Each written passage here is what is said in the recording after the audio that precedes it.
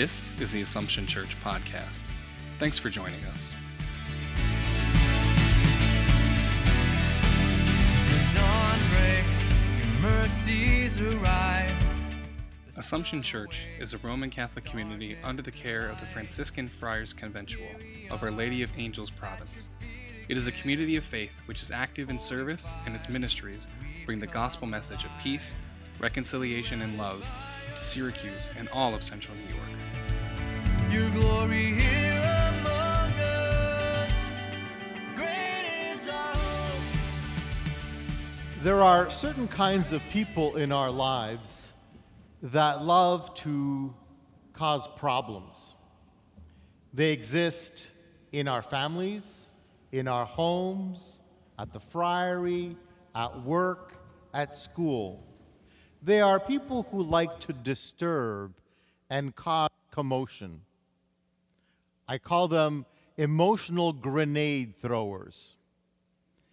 You know, they're the kind of people who will be gathered with others and having a conversation, and they'll throw in a grenade of a topic and just walk away and watch everybody fight over a certain topic. This sometimes happens at family gatherings, at Thanksgiving. And they very carefully stay out of it not to get soiled by the conversation. They enjoy the chaos, the anger, the frenzy that it creates. They get off on it. And it's kind of sick. In the gospel today, in the very first line, you see how that happens. The Pharisees want to mess up with Jesus, but they don't go and confront him or challenge him. They get their disciples all riled up, and they send their disciples to confront Jesus. Talk about a lack of integrity. And so they say to Jesus, they want to entrap him. What should we do? This is a big political question right now. Is it lawful for us to pay taxes to the Roman Empire? How can we do this? Where do you fall on this side of the debate? Sound familiar? We as Catholics in this election period are also being bombarded by people telling us what to do, what not to do, who to vote for, who not to vote for. There are even priests on the internet saying you cannot do this, or you shouldn't do this, or you must do this. Most of it's a pile of dung. Because nobody can tell you who to vote for. Not a priest, not a bishop, not the Pope. It's none of their business. What they can do is teach you the truth of the gospel.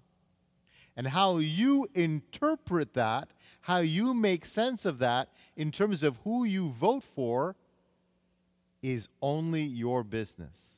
It's your conscience.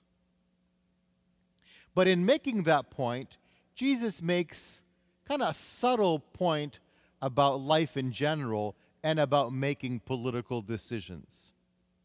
He says, well, give me this famous coin with which we have to pay. And he flips it upside down and says, well, whose name is there? Caesar. Now, we all do that in our daily lives when we want to know the origin of something. Who's this from?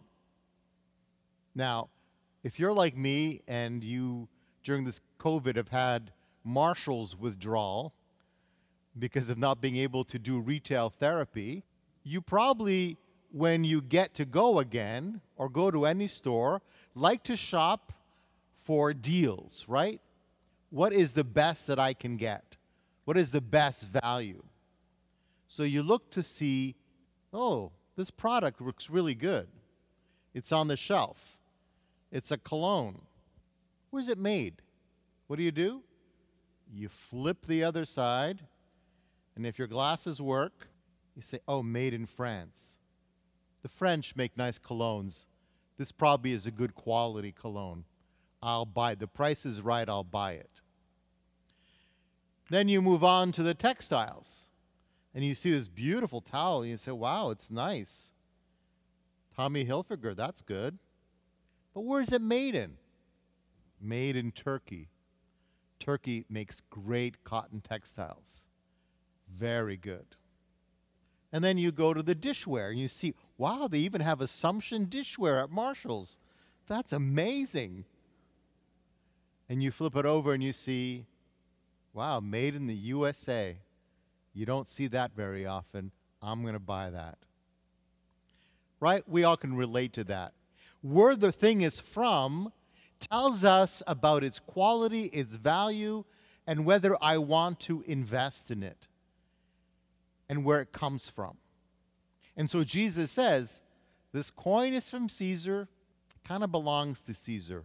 In other words, it's okay to give Caesar what belongs to him. But then he says, what belongs to God, you also need to give back to God. Well, what does belong to God?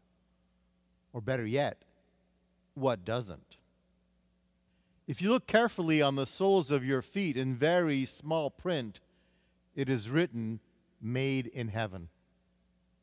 Not really. It's a metaphor. But you and I, we're made in heaven. We are made by God. And everything around us is made in heaven. The trees, the water, the very oxygen we breathe is made in heaven. Everything in the world is made in heaven. Even Caesar was made in heaven. And so Jesus, in a way, plays their game, and he says, yeah, give to Caesar what belongs to Caesar. And innocently he says, give to God what belongs to God, which means, but ultimately, it all belongs to God. And our commitment, our devotion, our thanksgiving has to be to God. And so the impact on our daily lives is, well, where did I get this? Where did I get my body? Where did I get my life? Where did I get anything I have? It's all ultimately a gift from God, and I have to use it in that way. Right? I mean, that's how our whole moral teaching as a Catholic Church comes from. Our bodies are a gift, and so we use our bodies in a way that is appropriate. We don't overfeed ourselves. We don't overdrink. We don't use our sexual abilities in an irresponsible way.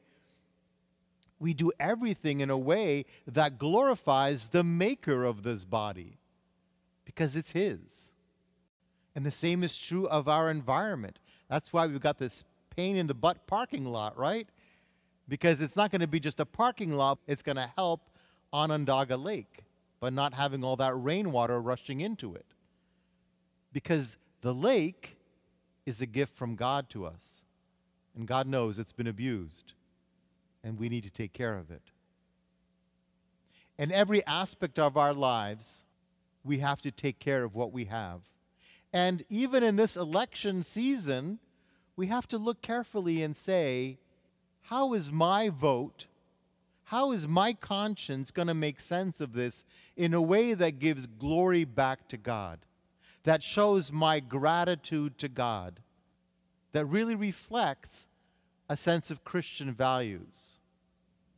Because all of it is made in heaven. As we celebrate this Eucharist, we will be invited to share in the very body and blood of Jesus.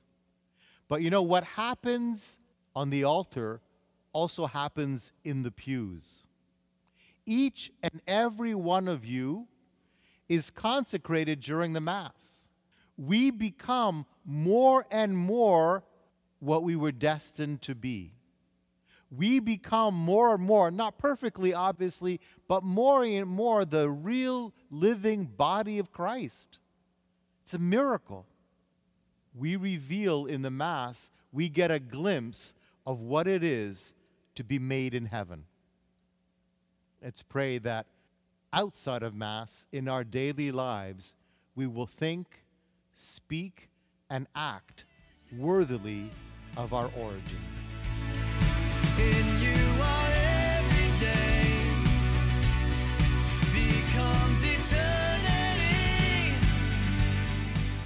Thanks for listening to the Assumption Church podcast. To listen to more episodes, connect with us in our community, or join us for worship, please visit AssumptionSYR.org. Light of the